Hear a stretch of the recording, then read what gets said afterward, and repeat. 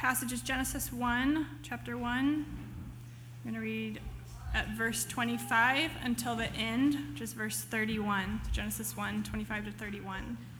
It is up on the screen also. And God said, nope, sorry.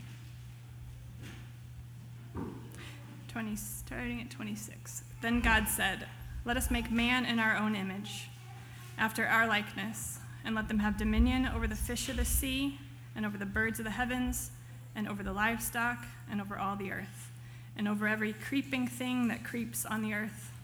So God created man in his own image. In the image of God, he created him. Male and female, he created them. And God blessed them, and God said to them, "Be fruitful and multiply and fill the earth and subdue it, and have dominion over the fish of the sea and over the birds of the heavens and over every living thing that moves on the earth." And God said, "Behold, I have given you every plant yielding seed that is on the face of the earth, and every tree with seed in its fruit, you shall have them for food. And to every beast of the earth, and to every bird of the heavens, and to everything that creeps on the earth, everything that has the breath of life, I have given every green plant for food." And it was so. And God saw everything that he had made, and behold, it was very good. And there was evening, and there was morning, the sixth day. Good morning, church. So good to be with you. My name is Pastor Ross. For those who don't know me, I'm one of the pastors here. The reason you might not know me is because I got to be on sabbatical this summer with my wife. Sabbatical means that our church gave us the great gift of taking a chance to step back and rest from ministry. Not many pastors get to do this, and not this early in their ministry, so we are so grateful to you, everyone who made this possible, and to everyone who helped us over our sabbatical. We're really, really grateful for you, and we look forward to sharing with you more about what that time was like at another opportunity. But yeah, thank you again, and it's so good to be back. It's so good to be back with you. See so many new faces, and it's so good to be in a place where God has been doing so much. So I praise the Lord for this church and the chance to minister here. I'm also so happy to be in the book of Genesis. So this book is like the building blocks God uses to build the rest of the Bible. A lot of the imagery, a lot of the concepts that God introduces here are the imagery and concepts that come up through the rest of the Bible. Who here gets confused when you read the Bible? Okay. Yeah, me too. I think a lot of our difficulty with reading the Bible is we don't understand these first few chapters of the Bible, because these are the images and concepts God uses to build his whole scripture. So happy we get to go on this journey together through the beginning of the Bible. Now, as a result of these being the building blocks of the Bible, these are also some very dense, thick scriptures that are difficult to get through. I could think of about 5 different sermons we could preach on this text this morning, right? There's so much in it. There's the origin of human beings. There's the introduction of human dignity. There's the introduction of human purpose. There's the introduction to humans' relationship to nature. There's the introduction to our relationship to work. And there's the introduction to male and female, to gender. All text. We could spend a lot of time here. We're going to spend 2 weeks. Okay, I'm going to preach this week on God's image and how that relates to authority and rule and dominion. And Pastor Sam's going to turn next week and preach how that relates to, and he made them male and female. Right? It's a very, we're at a moment in our culture where we need to stop and meditate slowly on that very important topic. So that's what we're going to do next week, is we're going to meditate even more on that phrase together. So let's get back into our story together. So far, there was God. And God started speaking. And a world existed out of nothing. He separated the light from the darkness and made a sky, and he filled the sky with stars and suns and moons. Then God kept speaking, and he separated the waters from the waters and made the seas. and he filled the seas with fish and all sorts of things that swim in the water.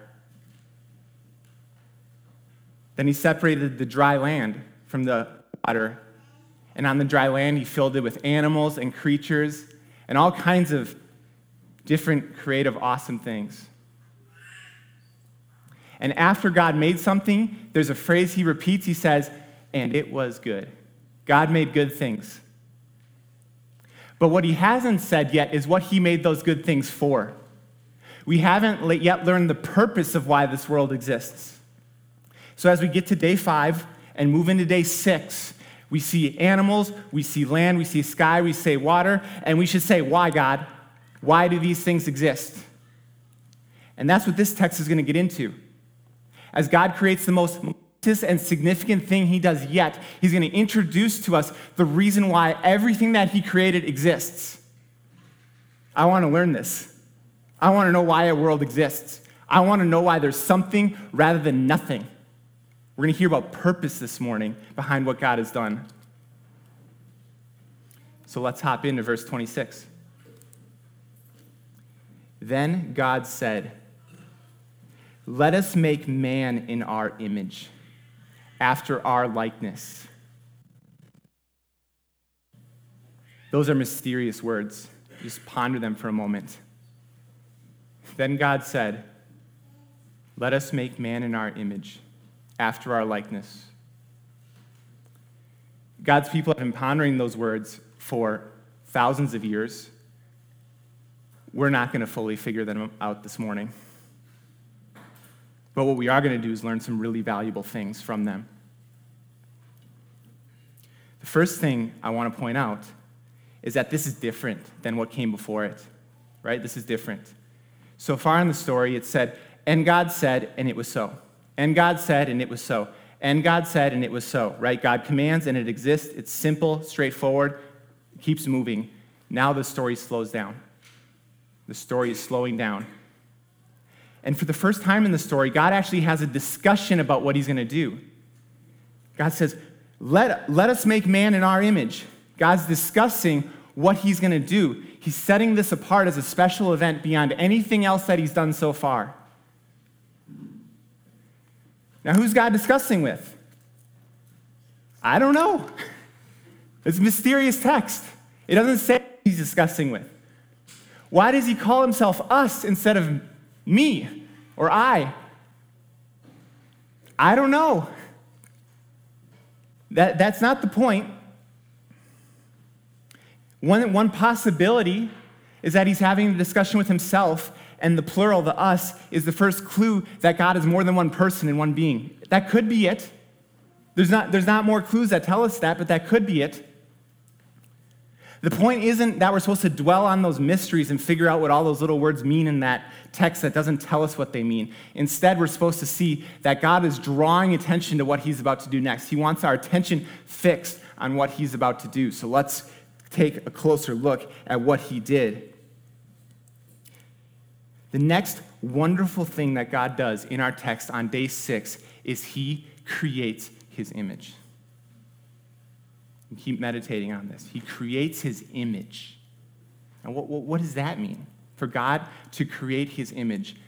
The very next phrase helps fill in that detail. It says, "after our likeness." So maybe if you were to summarize the verse so far, we could say, God has said, "Let us make an image that is like us." So God's about to make something in his creation that's more like him than anything else, and it sets it apart from everything else that he has made. So far in the story, God's made fish according to their kinds. He's made animal according to their kinds. He's made trees and seeds according to their kinds. It doesn't say that human beings are to their kind here. It says human beings are made in the likeness and image of God. This text is supposed to make us wonder and amazed at what God has done. He did something unlike anything else that he did before when he created human beings.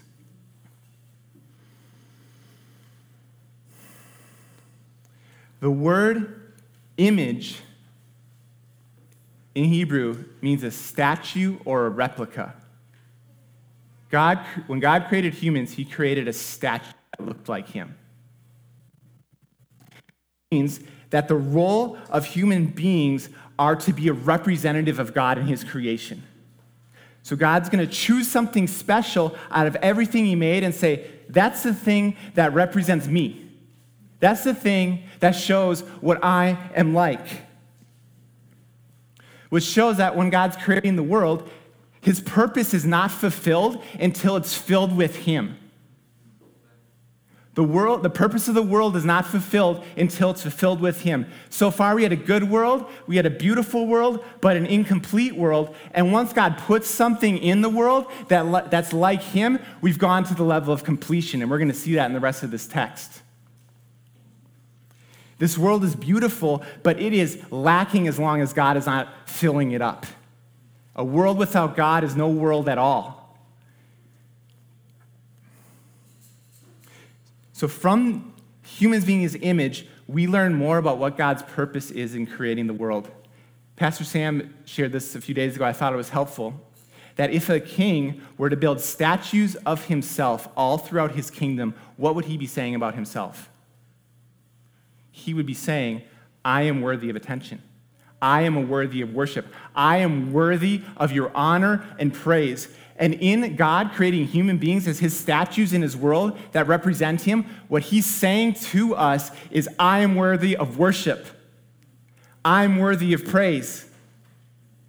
And he goes so far as to create a special creature to point to him day and night as the one who's worthy of worship forever and ever and ever. That's God's ultimate purpose. That's why the world exists. That's why something exists rather than nothing. And it also informs us what our purpose is. Our purpose to exist is to point attention and focus and praise and honor to God day and night. That's why we keep drawing breath and breathing. That's why we keep waking up every morning, because we're images meant to focus on the one whom we image. This is the greatest purpose for which we exist. We learn from this text that we're pointers to God and representatives of God to the world. We're like a bridge between heaven and earth. Right? You're pointing upward towards God and representing God outward to the world. Nothing else gets to be in this position between heaven and earth like a human being does. You're like a bridge calling the creation upward to worship God and representing God to the creation. Isn't that a beautiful thing?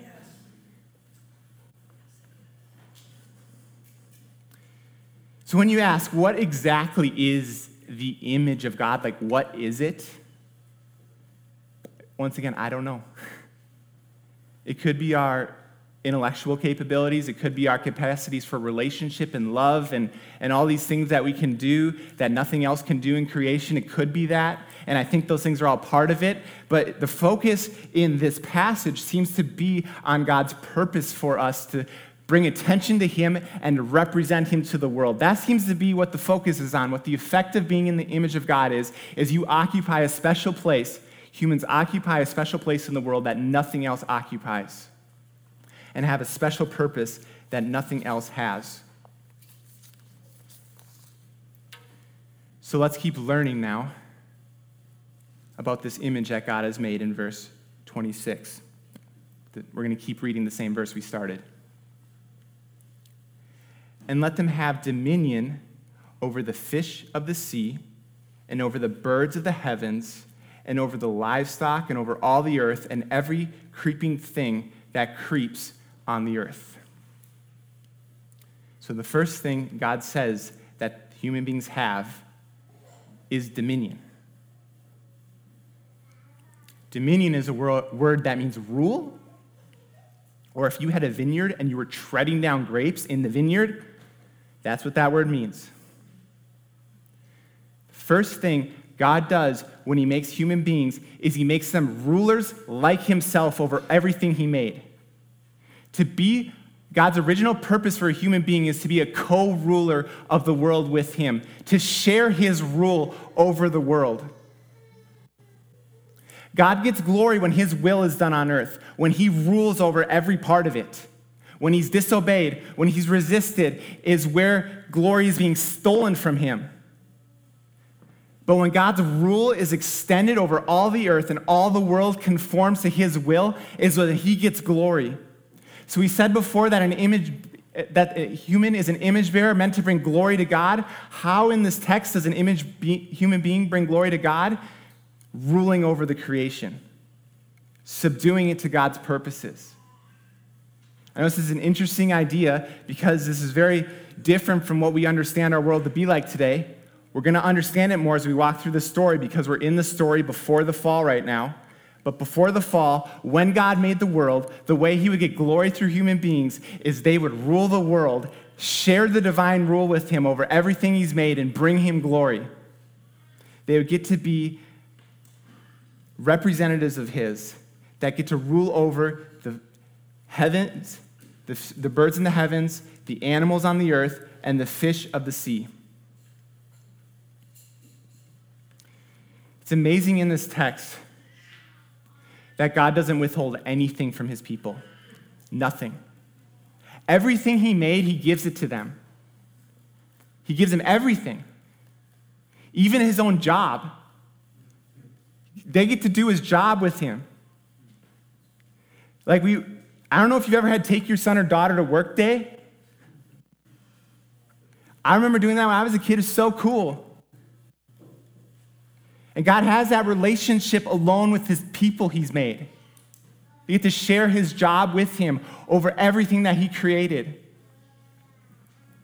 The point we should have is we should be in awe of what God made us when he made human beings.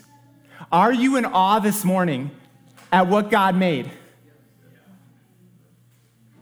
He set it above everything. He set humans above everything. He gave them his own authority, unlike anything else. If we aren't in awe of what God made when we read this text, we're not reading it. So God, please help us to be in awe of human beings that you made.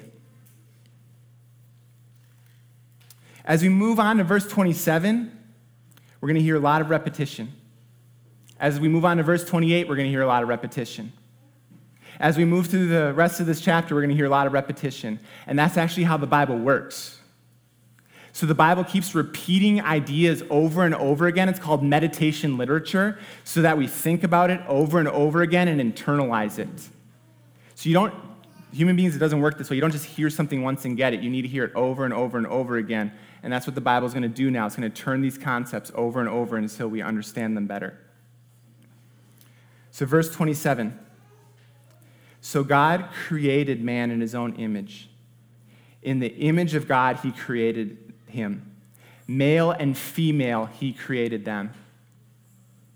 Does anyone hear any word repeating there? Create. Create. Create.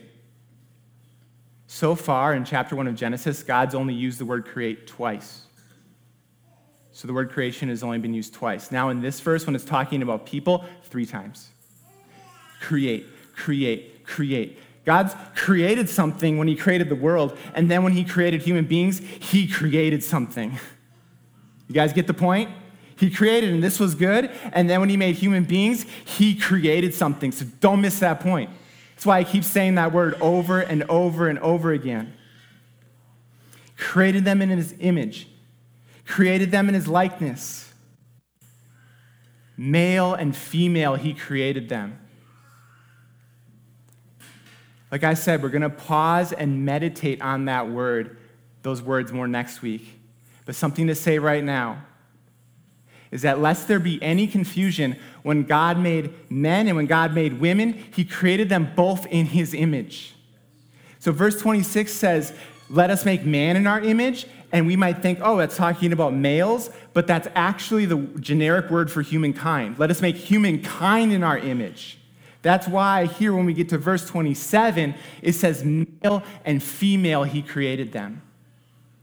So the glorious design of gender, of men and women living in harmony together in God's garden, ruling the world together, is his picture of what his image is like. And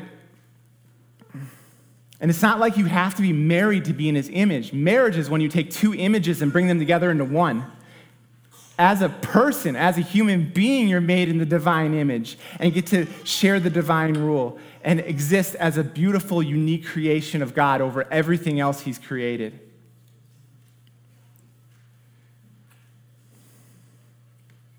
Let's keep meditating now in verse 28. Like I said, it's going to repeat same concepts over and over again, bring them deeper into our hearts. And God blessed them, and he said to them, "Be fruitful and multiply and fill the earth and subdue it, and have dominion over the fish of the sea and over the birds of the heavens and over every living thing that moves on the earth." When I read that, I think, wow, that's epic. That is epic. Like the first thing in the story God says to people when he makes them is multiply, rule, and subdue. Like go conquer. It's amazing to me that the first thing God says to humans is go conquer the world. I want to keep thinking about that, but let's look at what else he says in this verse. And God blessed them is what it says first. The word blessed means full or to make full.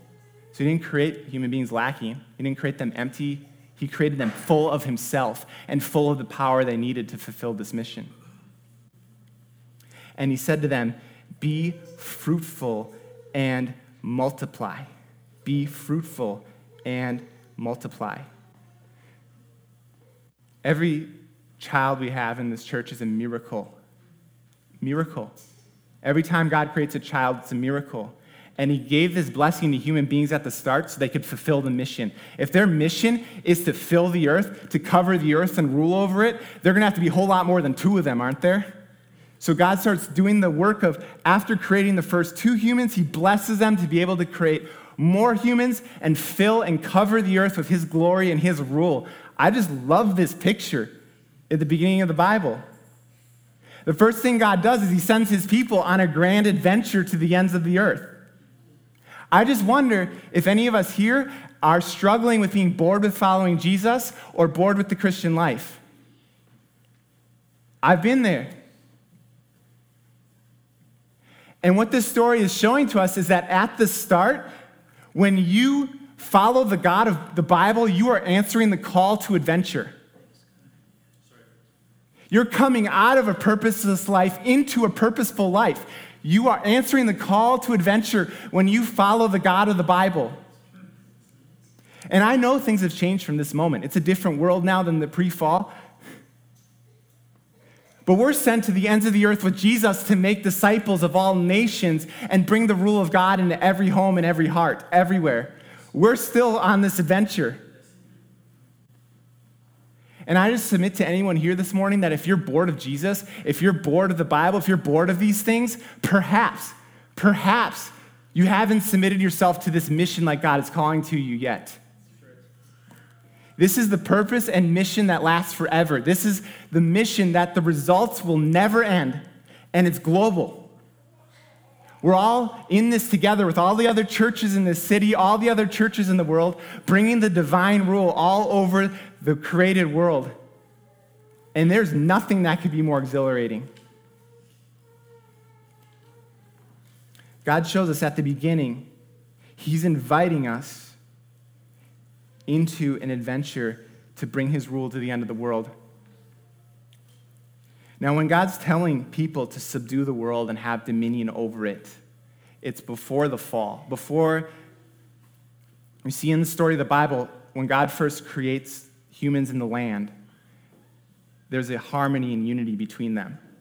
After sin enters into the world, there's hostility between humans and the ground. So you hear humans subduing the earth and ruling it, you might think exploitation, you might think all sorts of like mistreating the earth and not taking care of the environment. None of this is present here before the fall. What we see is God cultivating a garden in a wilderness, and what God sends his humans out to do is to cultivate a garden in a wilderness, not exploit anything, not harm anything. So this is what the original call to subdue the earth would look like, would be to bring life where there isn't life yet. And that's still what our call is, to go and subdue the earth by bringing life where there is not life yet, not by exploiting or hurting anyone else, but by bringing life where there is not life yet. That's what God calls his people to. That's the commission of our God. That's the heart of our God in creating people.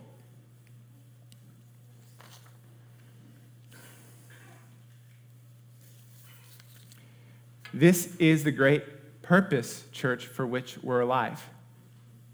This is like why God made you and why God saved you. And I want to live this out with you more and more.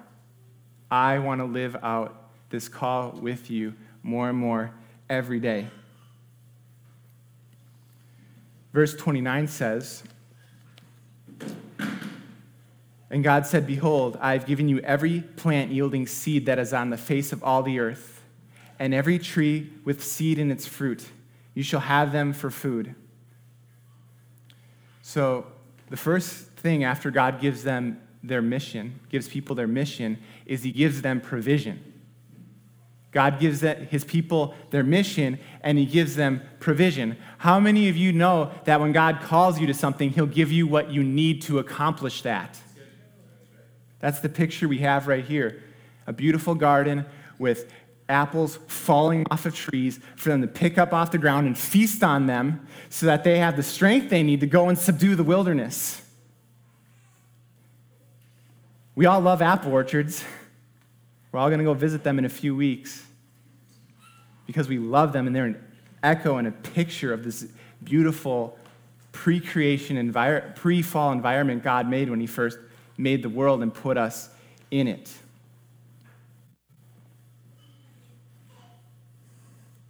Verse 30, "And to every beast of the earth, and to every bird of the heavens, and to everything that creeps on the earth, everything that has the breath of life, I have given every green plant for food," and it was so. So the next thing God does after giving human beings their food is he gives animals their food. And I think what this is a picture of is the unity and harmony of animals in the world before the fall. So now there's a hostility between human beings and animals, and we literally eat one another. Right? I love eating animals, but before there was a peace between animals and humans where we would share the same food, and they would be our servants and help us spread throughout the world and bring the world under the rule of God. I have a little dog, and I love my relationship with that dog. He naps on my feet while I eat my meal and things like that. It's totally surrendered to my rule, and I love it. And it just seems like the whole animal world was meant to be like that before the fall, before there's this estrangement between us and the earth, between us and the animals. There's God creating just a unity between all these things and then sending us out on mission for the sake of his name. Verse 30 ends, "And it was so." I love that phrase. And it was so. So God just says something, and it was so. Everything obeys God. Even inanimate objects obey God when he speaks. That's how powerful he is. And if you read the whole chapter, "and it was so" appears 7 times, and this is the 7th time. 7 in the book of Genesis and in the entire Bible is a number of completion or fulfillment. So for this to be the 7th time God says, "and it was so," is saying that he's bringing his completion to fulfillment with his images ruling in his world. 7 times it was so. 7 times bringing the earth and the world to completion how he wanted it to be. "And God saw everything he made, and behold," verse 31, "it was very good. And there was evening and there was morning the 6th day." It's no longer good anymore. It's very good. It's very good now that God's images are ruling in his world and spreading his rule everywhere. And this is the 7th time it says it was good. So it's a complete goodness, the world God has made when he made the world.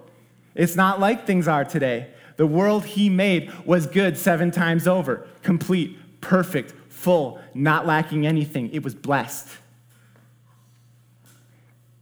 So whenever you think, God, how could the world be this way? Remember, this is not the world God made.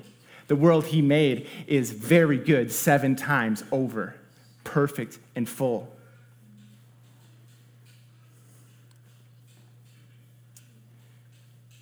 I want to spend a few more minutes just talking about a few implications of this text now for us. Implication 1, God does not make junk. Did you know that? God does not make junk.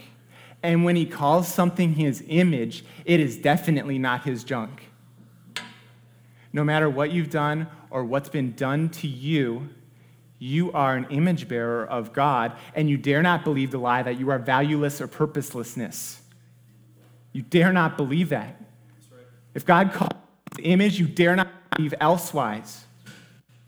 Right, as we move through the story, there's a fall where the image of God is distorted and marred and twisted.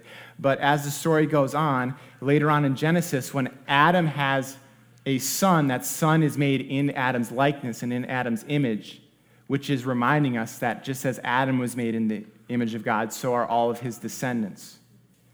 We, as image bearers, dare not think we are worthless or without purpose when God has said we are made in his image.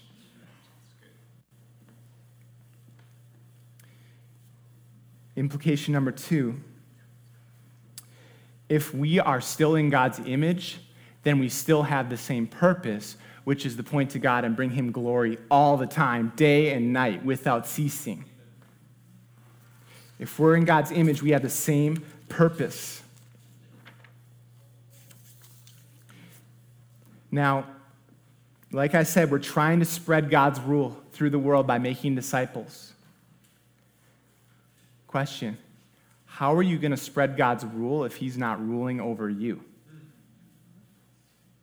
Every time we have sin and nurture it in our heart, it's rebellion against God. And I actually think that it's the ultimate contradiction in this text to be an image of God and to be in sin. Right? God says, you are my co-ruler, and I want to rule the world with you and spread my kingdom with you. And for that co-ruler to be in rebellion against God should blow our minds. We should think, what? What? If our purpose as images is to bring glory to God, we dare not refuse to surrender to him in any way. We dare not refuse to surrender to him in any way. Some questions to ask ourselves. Is God ruling every part of you? Your words, how you work, how you parent, how you spend your time, how you use sex, money, and power. Is God ruling over you in all of those areas?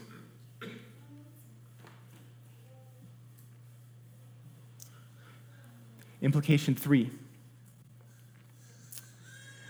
While we're still images of God, right? We've been distorted images. We've been marred. We've been vandalized by sin. And the good news of the gospel is that God sent one man named Jesus who was the perfect image of God. As we read on in the story, there's actually no hope because there's just distorted image bearer after distorted image bearer after fallen image bearer after failed image bearer until we get to Jesus of Nazareth, who is the first human ever to live a fully human life as a full image of God. He's the first time there's hope in the story. And when Jesus goes to the cross, dies, and then rises from the grave, he invites people to follow him, and the people who follow him, he starts to restore the image of God in them. If you're a follower of Jesus this morning, he is day by day restoring the image of God in you. Isn't that amazing? The image of God, distorted and vandalized by sin, by following Jesus, is being remade in you. And you're regaining the purpose God made you for. You're regaining the beauty God made you with. That's what Jesus came to do as an image bearer who gives his life, is restore other image bearers who have fallen. So I just want to invite you this morning, if you've never followed Jesus yet, and you're disappointed with who you are and who you've become in your sin, I invite you to start following him this morning. because he wants to put the image of God back together in you. He wants to restore you. And if you want to know more about that, please talk to me or anyone else up here after the gathering. We'd just love to have you follow Jesus with us and become restored with us, become fully human with us, become image bearers made afresh with us.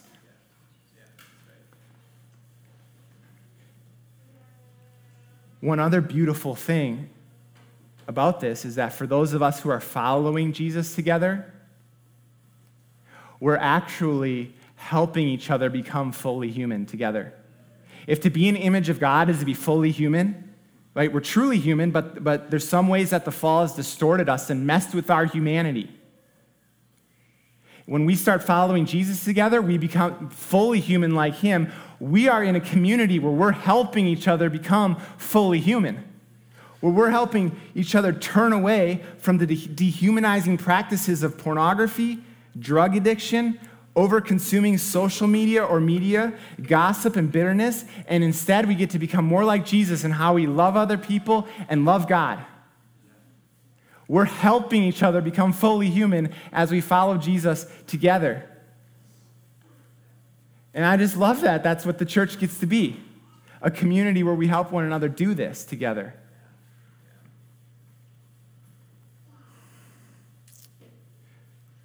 So as a closing word,